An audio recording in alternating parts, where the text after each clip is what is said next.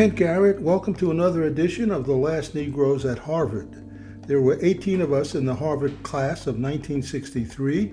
We were born in the 1940s and are now pushing 80. In 1959, we entered Harvard as Negroes, but graduated as Blacks and African Americans. With me are 5 of my Black classmates: John Woodford from Ann Arbor, Jerry Secundi from Pasadena, George Jones from Atlanta, Ezra Griffith from New Haven, and Fred Easter from Minneapolis. I'm also joined by classmates Jay Pasikoff from Williams College, Marcy Benstock from New York City, Hampton Howell from Nashville, Alden Briscoe from San Mateo, Jason Morford from Freeport, Maine, and Jeffrey Fox from southern Spain. Our guest is Elizabeth Hinton. She is Associate Professor of History and African American Studies at Yale University and Professor of Law at Yale Law School. Her research focuses on the persistence of poverty and racial inequality in the 20th century United States.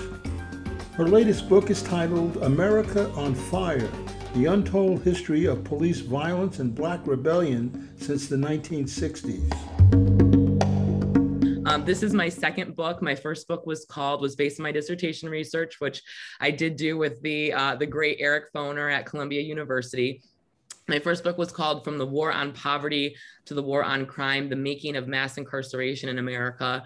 And that was kind of it was a history of crime control policies from the Kennedy administration through the Reagan administration, to understand the way public policy fostered the criminalization of low-income Americans of color in particular, and turned the United States into a mass incarceration society by the late 20th century. And in many ways, this book grows out of the questions at the center of that research, but really focuses on community responses to the expansion of policing and the militarization of police forces in the years after Lyndon Johnson called the War on Crime in 1965. So I was really fortunate to gain access to this archive from the Lemberg Center for the Study of Violence, which was housed at Brandeis University, and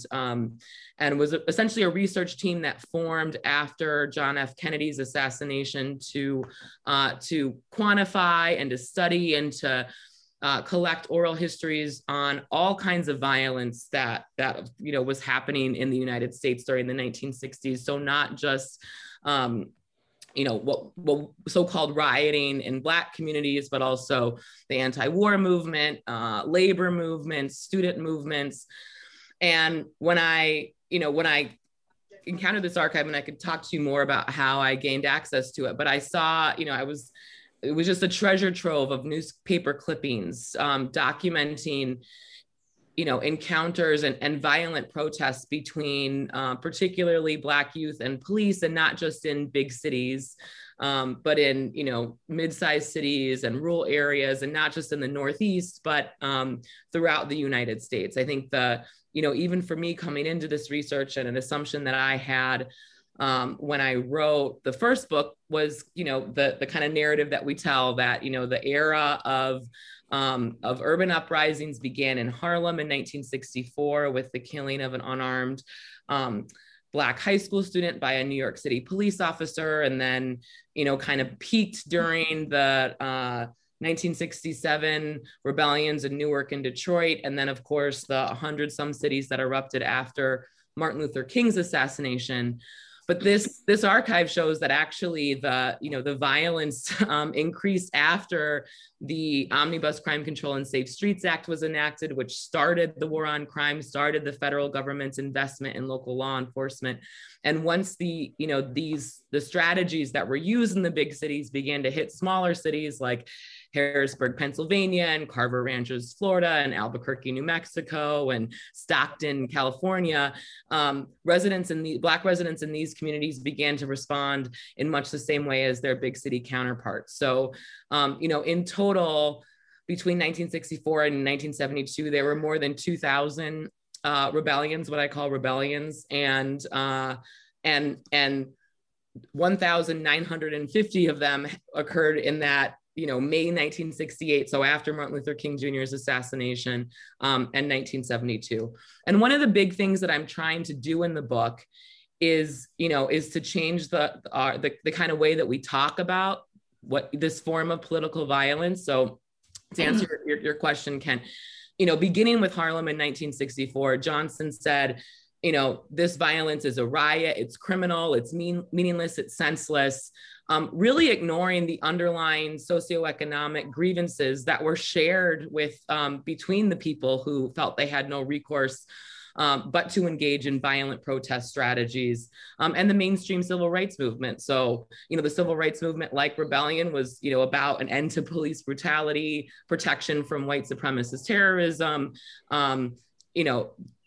access to decent jobs, educational opportunity, and housing, essentially full political and economic inclusion in American society. And so in labeling this form of violence, and distancing it from civil rights and labeling it as criminal, then the only solution becomes more police instead of investing the resources in communities that might have gotten to the root of the problems. And of course, this is exactly what the Kerner Commission recognized in its report of 1968, calling for essentially a Marshall Plan for American cities and a different set of investments outside of law enforcement. And, the long-term solution that we get that's supported at all levels of government is this embrace of policing and surveillance and incarceration at the expense of social welfare programs, which is, part of the reason why this form of political violence, which really after Martin Luther King Jr.'s assassination became the most widely adopted form of protest among young people in low-income communities of color, which is why we continue to see this today. And so, the events of last summer just really inspired me. I had this archive, I had done the research, I had written up some of it, but I really felt after last summer that it was just so important for this history to get out there and for us to recognize that, these issues didn't begin with Michael Brown and Ferguson in 2014 or George Floyd, that they've been a part of our communities and our domestic policies, for, especially since the civil rights movement, but even beyond that. Part of it is just this consistent unwillingness or resistance on the part of national policymakers to really invest a different set of resources into communities. And instead, post-civil rights, and, let me back up. So there's this larger tendency in US history, of course, that after rights are extended, the bounds of citizenship expand, to African Americans in particular, the response is more, new criminal laws and new forms of incarceration. So immediately after emancipation, of course, the Southern states adopt all of these Black codes to criminalize newly freed people, to try to get them back working on the plantation instead of autonomously. And if they weren't working for a white planter, they could be arrested and ensnared in the convict lease system. So this is kind of the first mass incarceration. And of course, after emancipation, that's when we begin to see the disproportionate rates of people of African descent in the criminal legal system. And then 100 years later, and this is one of the really kind of surprising findings of my first book, because it wasn't how we were discussing the origins of mass incarceration, but, after, 1 year after the Civil Rights Act, and actually 1 week before Johnson sends the Voting Rights Act to Congress, he calls for the war on crime. So in this moment, the height of the Civil Rights Revolution, there's also this unprecedented move on the part of the federal government to expand policing and surveillance. And so, I think part of it is that ultimately, rather than make the kind of necessary structural transformations to meaningfully address the core issues or the root causes of racial inequality in the US. Instead, policymakers since the civil rights movement have decided to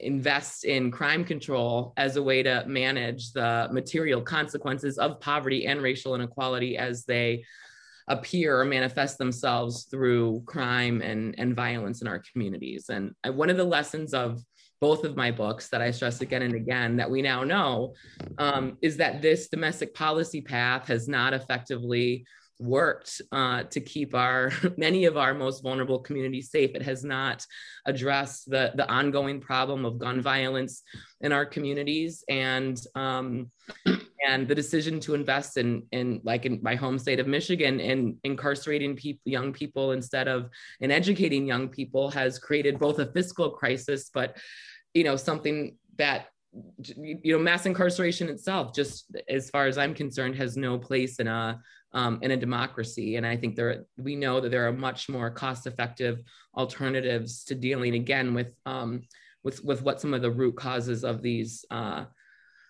problems are. And I think that's a big part of what motivated the protests of last summer, and what things like what the slogan, the ideas behind the slogan of defund, which is saying, let's invest. Let's bring about a different kind of investments into communities beyond the police and beyond the prison system. Doesn't it seem to you that things are working exactly as they were intended? This kind of schizophrenia of do one thing that makes it look like you're woke, and then do two things at the same time that are repressive.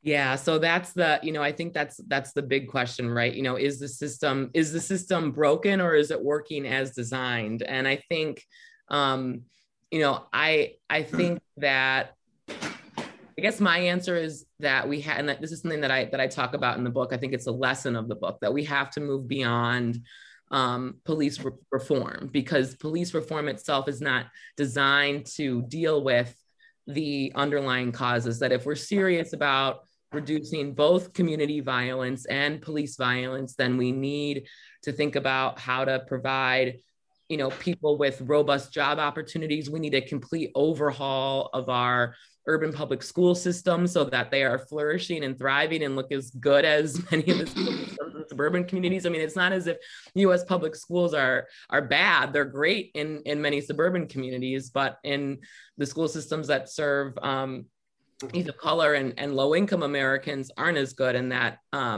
we need a completely new investment in that, expanded secondary educational opportunities. And we know that things like Head Start programs, early childhood education, job programs for youth that are vulnerable to gun violence actually work, that actually keep communities safer, and they're much cheaper than spending the money on arresting young people. So I think, all of this indicates that the continued, even the George Floyd Justice Act, which, I believe should pass, and but it is just a baby step that won't deal with the underlying conditions that lead to the circumstances that result in the killings of people like George Floyd. Like, for instance, so that the legislation bans chokeholds, but the 4 officers who beat Rodney King in Los Angeles in '91, said that they used the 4-foot batons in their feet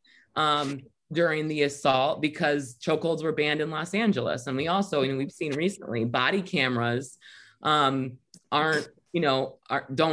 necessarily stop police from using excessive force, and don't necessarily lead to greater transparency, especially when they're withheld from the public, as we've seen in some recent cases. So the call for, what I've seen in my research is that, very often these calls for better training and these calls for more investment in police as a way to deal with the underlying problems, again, don't work. So instead of spending, hundreds of millions of dollars, if not billions, on reforming police departments, I think, it's really, if we want to get out of these problems, these inequalities, these disparities as being kind of part of a larger design, if that's what it is, then I think it's so important that we begin to look beyond the police for solutions to public safety.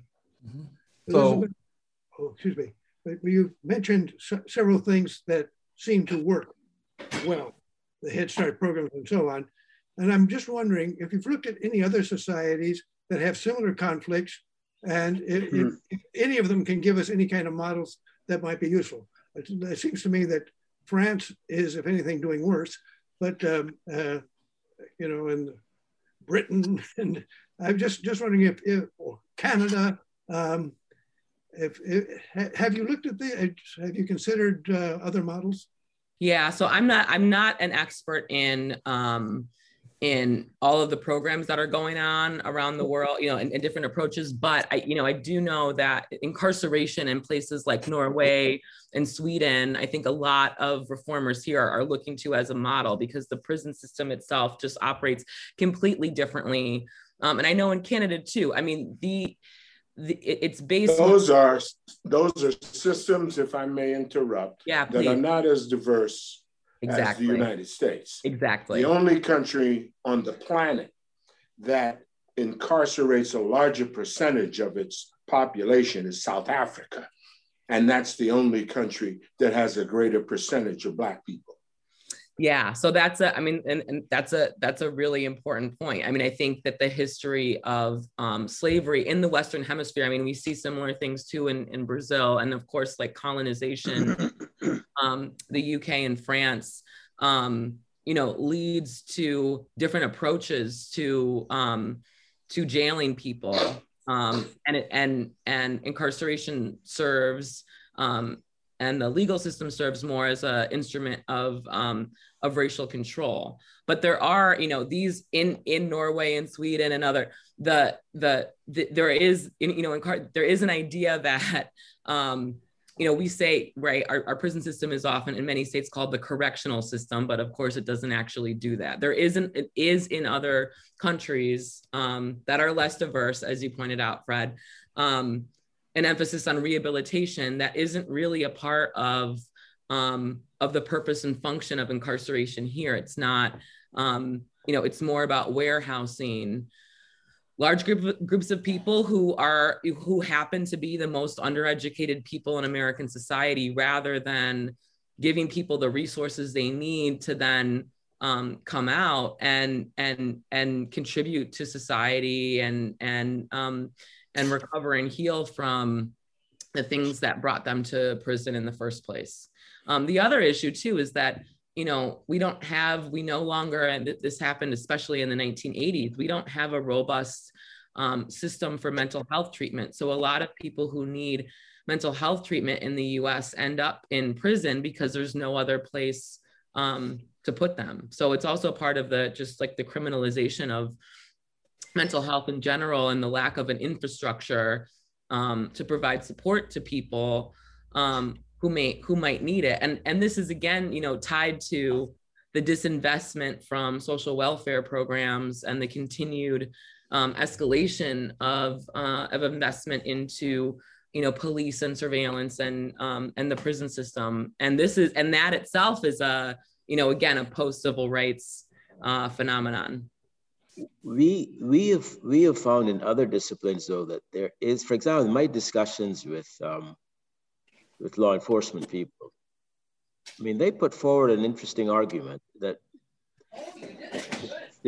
despite all the suffering and so on, they're arguing that there is a reality-based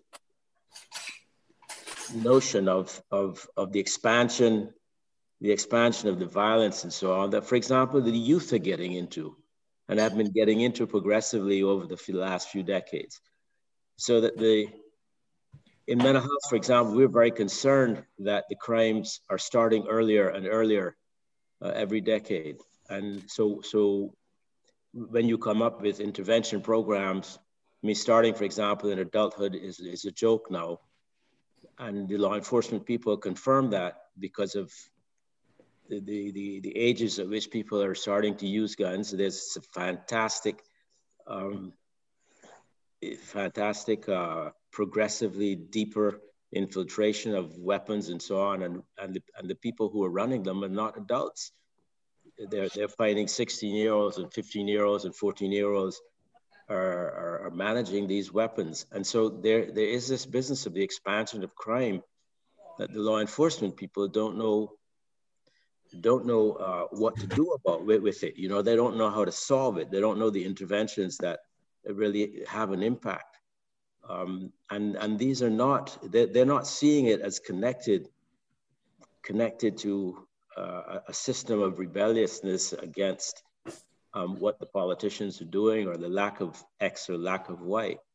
I mean, take for example, Professor Hinton, take for example the series of The Wire.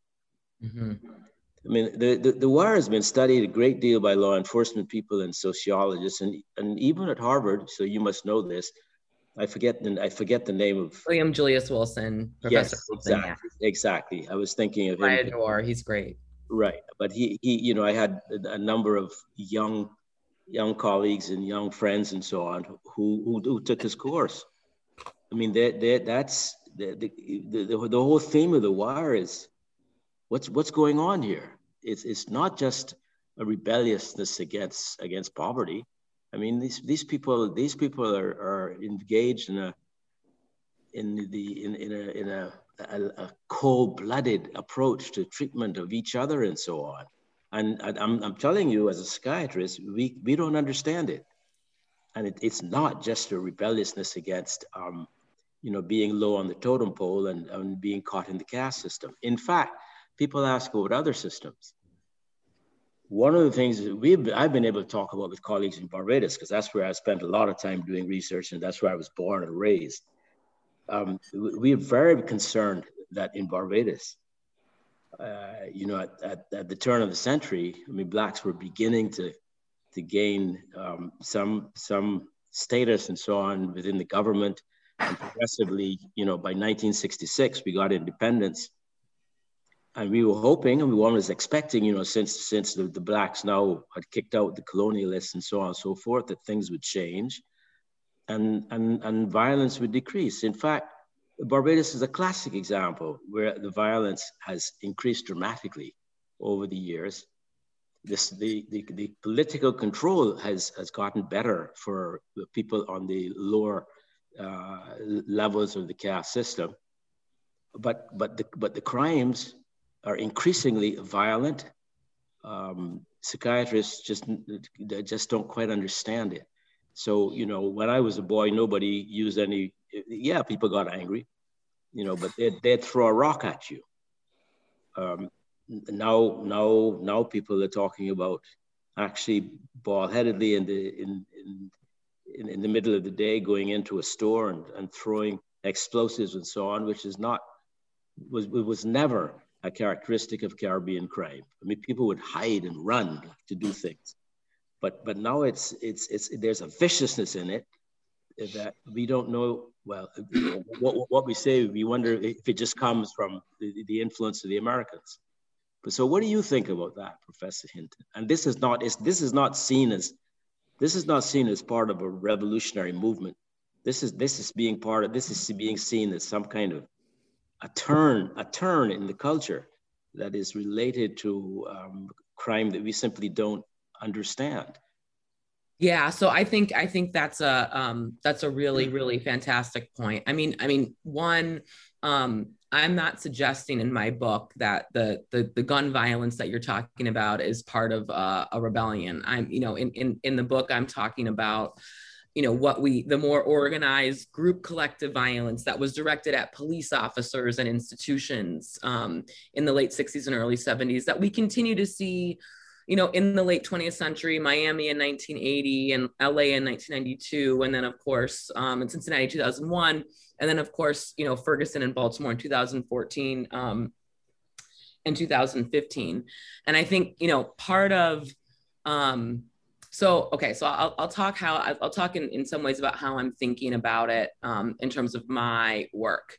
And actually the, you know, issues of gun violence are at the heart of what my work and violence in general in our communities is that, you know, part of what has motivated my research. You know, my first book kind of laid out the process of criminalization, like how is it that communities became over-policed and how policies targeted low-income communities of color explicitly.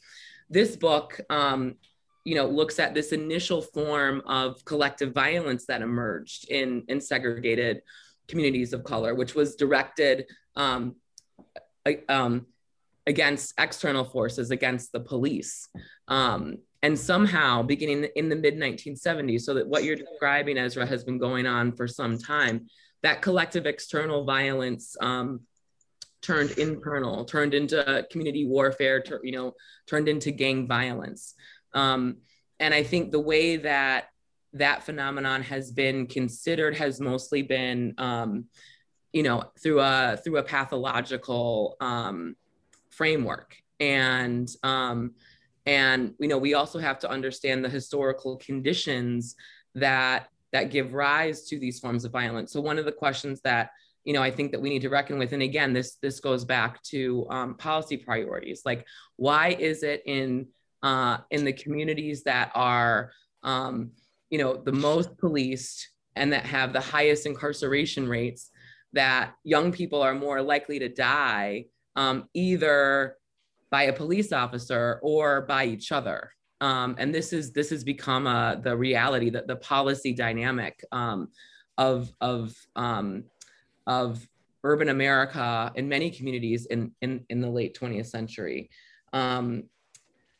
So yeah, I mean, I think, again, the most promising programs that I've seen that are trying to confront these issues are, again, interventionist programs that don't kind of put a police officer as the kind of point of contact, but instead put community members who have either been incarcerated themselves or been involved in gun violence or gang violence from the communities to go try to work with and reach young people. So one of the programs that I particularly admire is called Advanced Peace, and it's based out of Richmond, California, but it's growing. It's been implemented in Sacramento and Stockton, and I just learned that it's going to be implemented in all 5 boroughs in New York City, where essentially, mostly men who have been, who were, as in younger years, kind of caught up in that life, serve as fellows to mentor mostly other young men of color who are either vulnerable to getting shot or to somebody else, and provide them mentorship. They provide them love and support. They provide them, essentially a route to, establish themselves within a formal economy and expose them. They take them on trips. They expose them to worlds outside of their communities. And in, Richmond and Stockton and other places where the Advanced Peace model has been implemented, the gun violence rates have declined dramatically. So, I think that there's still a lot that we don't know about where this violence is coming from. I do think that one thing that we're beginning to see now more, that wasn't as much the case in the 80s and 90s drug economies, especially the crack economy, is that, and this might be what you're talking about as well. I think it's always been young people, and there was a kind of transition from the like fist fights, in the 70s to like increased gun violence and military grade weapons that young low-income people of color had access to in the 80s. But much of the gun violence was, of course, tied to the drug economy, tied to the fact that if you're operating a business in the informal economy, the way that contracts end up getting enforced is through gun violence. Now, however, I know in some cities like Stockton, where I've spent a lot of time working with community groups and the police department, there are middle class kids. It's not that it's rooted in poverty. There's middle class kids who are participating in this, making YouTube videos and joining gangs, and so that is troubling. And a new development that I don't, I don't know what exactly the root cause of that is. I think that we're seeing more gun violence across the board. What we do know, and you're much more the expert on this than I am, but from what I understand, gun violence among young white men in the same age group tends to take the form of suicide much more frequently than in communities of color. And so gun violence is prevalent also, but it just takes different forms. And so part of it has to do with, I think, social and cultural aspects of what's going on in this country right now, that we haven't, that we've been ill-equipped to also deal with. In Spain, the guys are killing their women. Can I suggest a possible issue here? It's the kind of immediate getting of something or other. I mean, when we were all young, if you communicated with somebody, you wrote a letter, and it took 2 days, 3 days, 5 days, whatever, for that letter to get there. If you wanted to research something, you trekked up to Bancroft or Widener and tried to find a book with that information. And nowadays, you just look it up on Google, and some of it might be not correct, but at least you can get information very quickly.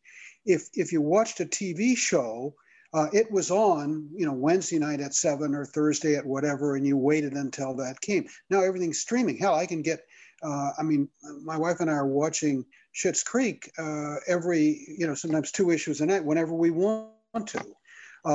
If you want, again, communicating, you text or phone. When I was young, a long distance call was a big deal. I mean, I called people around here, but gee, calling somebody in New York State or Chicago or California, wow. And now everything is sort of very, you get it anytime. And in terms of inventory, nobody has inventory anymore. It's just in time. We get it 20 minutes before we need to slap it into the automobile that we're manufacturing. So I think maybe the idea that everything has to be done at once and I can get it anytime I want, does that contribute to this, or am I way off? I think time is speeding up. I think time is speeding up.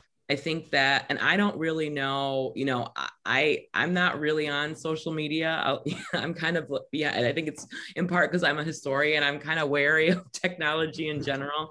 A lot of my friends, they're on Instagram and everything. I'm on Twitter and that's it. But I think the way that, everybody, I think for the younger generations, everybody is like presenting themselves on social media. And I think that might be part of, what I was talking about kind of the allure of, for even like middle-class kids of this gang lifestyle. It has to do with, like what's being presented on social media, and also for young women, how, young women display their bodies on social media, and, like all of the kind of undertones of sexuality that is like throughout social media and how young women present themselves. And so I think it's developing a new kind of script. And everybody documents everything now.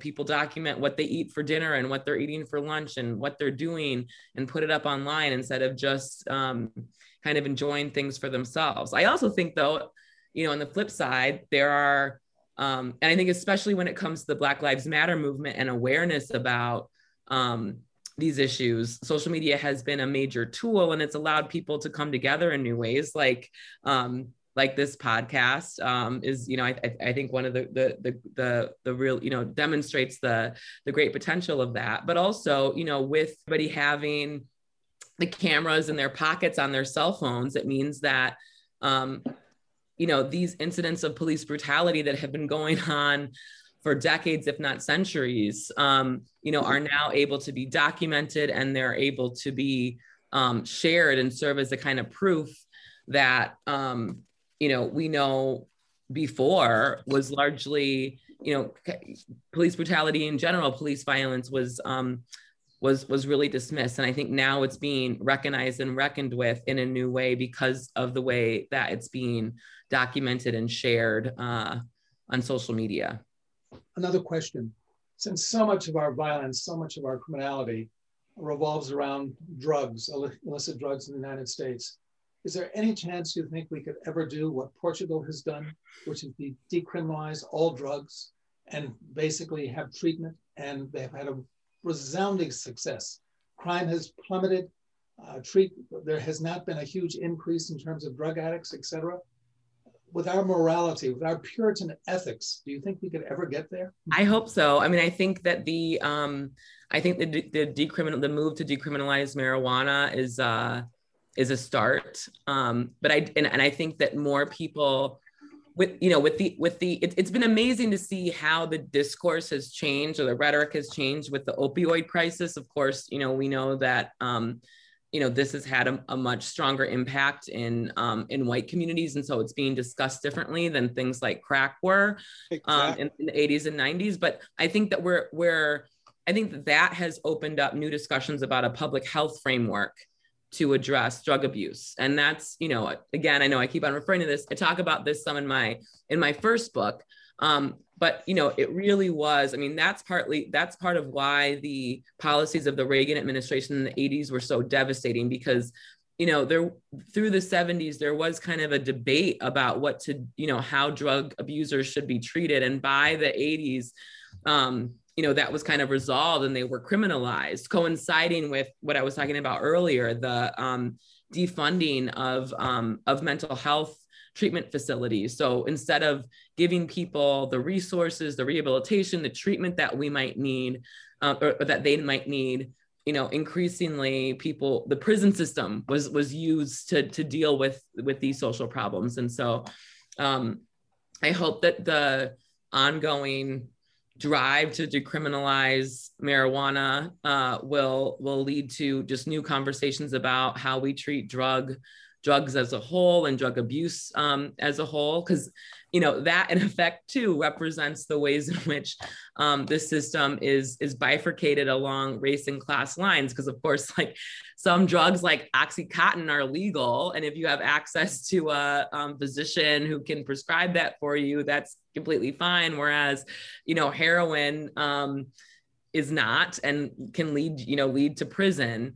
So I think we're beginning to have these discussions, and I'm confident, if we do begin to seriously reconsider our crime control policies, that we will move towards a public health framework, because that's what is being increasingly advocated. If I may, can I ask a question of the group? Sure. So I would love to hear, what, I don't know, just, most of you were at Harvard in the late 50s and early 60s, right? Right. So I would love to hear, kind of being a college student during that period, which is, my favorite period of US history. I just think it's such an important turning point, and a period that we don't understand well enough. I would just love to hear what you're thinking, having lived through that, and then last summer, what you think should be done, what your impressions are, if you're optimistic about the future, what you think I should be doing as a relatively young professor with this platform. It's not Harvard, but it's a similar kind of platform, having come into, adulthood during the 1960s, what 2020 meant to you. Well, Elizabeth, I think just what you're doing is very important. And it's the kind of thing that was important to us back then. That is, I think I first met John on a picket line. We were trying to integrate the lunch counters. Remember? Yeah, you were, so the issues were there, and we were looking for guidance, and we were reading whatever we could find to give us some tips. And so this kind of work that you're doing is going to be extremely important to those people who are going to come forward and try, and try to steer the movements and the protests. So, but I mean, I think we also we were at a time when integration was, the mood, and I think many of us felt that integration might be the way we would resolve these things. And I think when we look back now, I mean, at least when I do, I feel that that was a mistake to even think that at the time. And I think for many of us, the whole racial thing was under the radar for at least the beginning of our, 4 years. And then in the 62, 63, things sort of heated up. I mean, how do you feel, John? Do you feel differently? Well, a little bit. I think as I became, mainly after Harvard, a little bit more politically conscious, I always looked upon it as desegregation as the goal, the objective, and the aim. Not, I thought integration was a slippery term which kind of disguised the essence of the racial and class injustices in the country. So desegregation, I always figured, was really what I kind of had before me as the objective.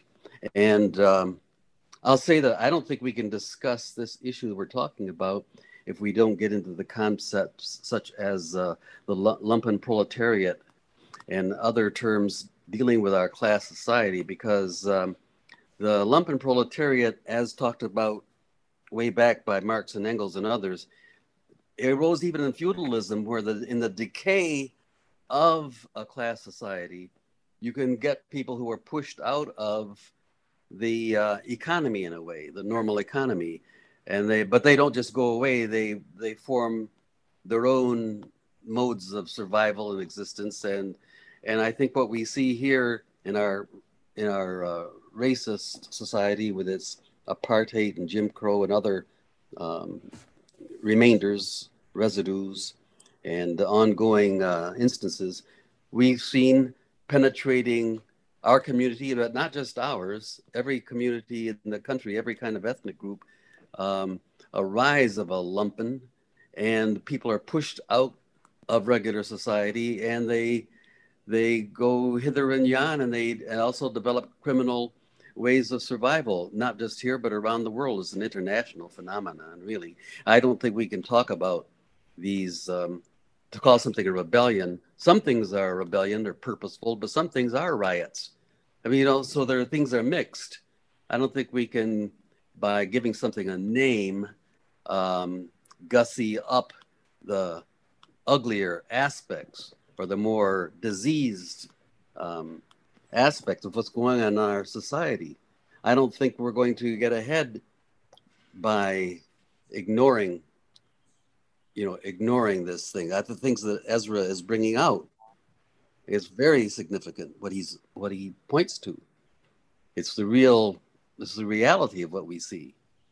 It's not, it's not gilded. I probably have a little bit different view, in that I have a white father and a black mother. And so integration was very, very much something that I believed in and pushed, even though my parents' marriage was illegal in so many states. Not until the mid-1960s, with the Love decision, did their marriage become legal. But when I look at you, it's nothing short of a miracle. I mean, you're a black woman professor at Yale. Do you think we had that in the 1960s? Do you think we had black studies? Do you think we had a course of anything like that? Absolutely not. So I think at the beginning, it was kind of buried at the beginning. And it wasn't until, frankly, post-graduation that many of us became more heavily involved in racial equality. No question. I was a member of SNCC. I did some, sit-ins, encounters, et cetera. And all I was called was, a nigger lover. And I said, no, I'm not a nigger lover. I'm a nigger. Okay, let's face it, guys. I've got a black mother. But that was very, very small compared to some of the mass movements that came late. Is what it amounted to. So, but I just applaud you, and I just look at you as a shining example of how far we have come in the last 50 years. It's been just remarkable. I mean, I think in terms of myself, I mean, I feel that I was somewhat naive in that when Obama was elected, I felt that, we were making progress, we were on the way. But I feel now that they're just going to change the rules. I mean, they're going to change the rules as we go along. And eventually it'll get to the point where blacks or minorities, can't even vote. So I'm not that optimistic right now. I mean, how do you, for example, on January 6th, how do you classify that? Was that a rebellion? Was that a revolt? What was that? Yeah, so that was, that's tough. I mean, I think that we should refer to that, it's called an insurrection. People say it was a riot. I mean, I think it was an attack. It was an attack on the Capitol. This mob one of each of MAGA supporters, Trump supporters, came in wanting to lynch the vice president and, started tearing stuff from the walls. And I mean, that was an attack. It was an attempted coup. So that was something I think completely different than not unlike white mob violence throughout U.S. history, but something completely different than the political violence that I discuss in the book. Mm-hmm, mm-hmm. I think it was an act of sedition, absolute sedition. And I think they should be charged with that. And I'm a little disappointed that I have not seen our prosecutors come up with that term yet, because it was treason. It was sedition. Yeah. There is a professor, Brittany something at Rutgers, who I think crystallizes this situation. She says, white violence is seen as protest. Black protest is seen as violence. Yeah. Yep. And that's exactly what I write about in the book. Yeah. Yep. So Kent, getting back to the book itself, Elizabeth, I live in Freeport, Maine. Maine vies with Vermont every year to which is the whitest state in the Union. But given that with the Black Lives Matter activity and so forth, we've now just recently created, I don't forget whether they're calling it sort of a police review board. It's not a standing ongoing board, but it's sort of a one-time examination into the police department. And you sort of suggested that these kinds of interventions are basic, for the most part, useless. But I'm wondering if they're not, if they're good examples, and there are any books that would say how to do this right. I'd be grateful to know whether they are. Yeah, just on that, just briefly. I mean, I think civilians. So I don't want to say that anything and reform can be good, but it's not necessarily a means to an end. And I think that a lot of times we have to be careful that it doesn't involve further kind of entrenching egregious or aggressive policing practices. Review boards, the civilian review boards are incredibly important. I think that anything that moves towards more community oversight over police is a good thing. And, one of the things I talk about in the book again and again and again, and then we see this after rebellions have dissipated in communities, but one of the demands that emerges is for civilian review boards over police. And we know that police departments and especially police unions are very, very resistant to any kind of oversight or accountability to the community, to communities, or to cede any power to community representatives. So I think review boards is, something, it can be really, really important mechanisms for holding officers accountable and ensuring that that policing strategies are not, are based on protection and not on just like the warrior mentality that's about getting the bad guys. I mean, police officers, as they do in middle class and white communities, it's about keeping people safe. It's about offering people protection, and that's not what low-income communities tend to get. Let me just ask a question. Elizabeth, where did you do your undergraduate work? At New York University. And do you know how many Black students there were in your freshman class? Ooh, well, no, I don't. I think NYU was about 10%. So I don't know. There's probably a couple thousand. Okay, there were 19 in ours. Right. Yeah. So that perhaps is as telling a commentary on the difference between your generation and ours.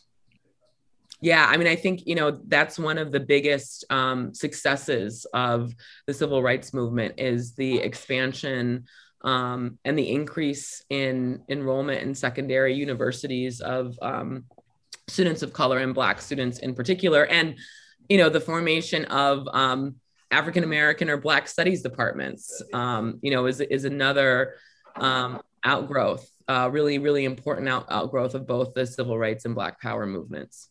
And I think John made an important point and that is that there's a difference between desegregation and integration. Mm-hmm. And I grew up in a little town in northeastern Oklahoma that had a very strong and vibrant Black community. Integration essentially destroyed that community. Mm-hmm. Yeah, I think that's another really important point. And, it's not, and I think one thing that we learned, the goal may not be integration, but about more equitable distribution of resources is again, really, I mean, the unequal distribution of resources and the, general wealth stratification in this country, I think are, the root of so many of our social problems. And so integration alone, that won't necessarily solve those issues. In St. Paul, for instance, there was a vibrant Black community. And what they did was build an interstate through it. Detroit, simply ate it up. Mm-hmm. Right. Well, integration, it was a money saving the way they carried it out, rather than provide the Black schools, for example, in education, the same amount of funding as the white schools, predominantly white schools. Mm-hmm. And in those neighborhoods, what they did is shut down and weaken the Black schools and institutions. And so that was really a money saving. Mm-hmm. And it really hurt the Black community as an organic community. And that happened, of course, in every area of life. They didn't equalize the funding because they would have had to pay more money, right? Way more money to provide the Black schools with the same kind of support. Mm-hmm.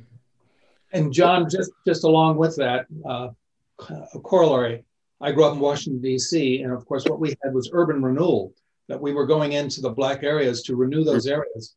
And urban renewal, of course, resulted in Negro removal. Never got to go back into those fancy apartments, that's for damn sure. One other question for you, and that is, with the militarization of our police departments, it's come such a long way from neighborhood policing, where police used to live in the neighborhood and were neighbors, if you like. And now we have tanks, we have AK-47s or whatever the hell they have, et cetera. How do we go about demilitarizing? Because basically the Army was giving them all this surplus equipment and they loved it.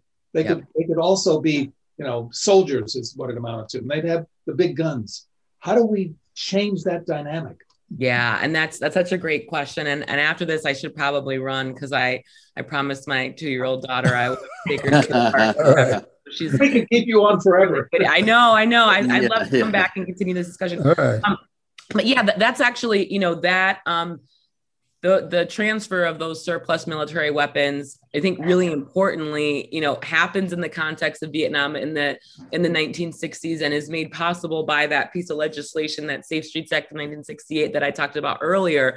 And it's, comes into the kind of like dynamics of so-called riot control during this period and leads instead to kind of an escalation of both police and community violence. And so I think, again, it's about rethinking our public safety approaches to, to instead of responding to every problem with a uniformed officer with a gun, think about, and this is like an ongoing thing that we've been talking about, like how we might be able to respond to familial disputes with social workers or with community outreach workers instead of police, or, traffic. We've seen so many recent cases of police killings resulting from routine traffic stops.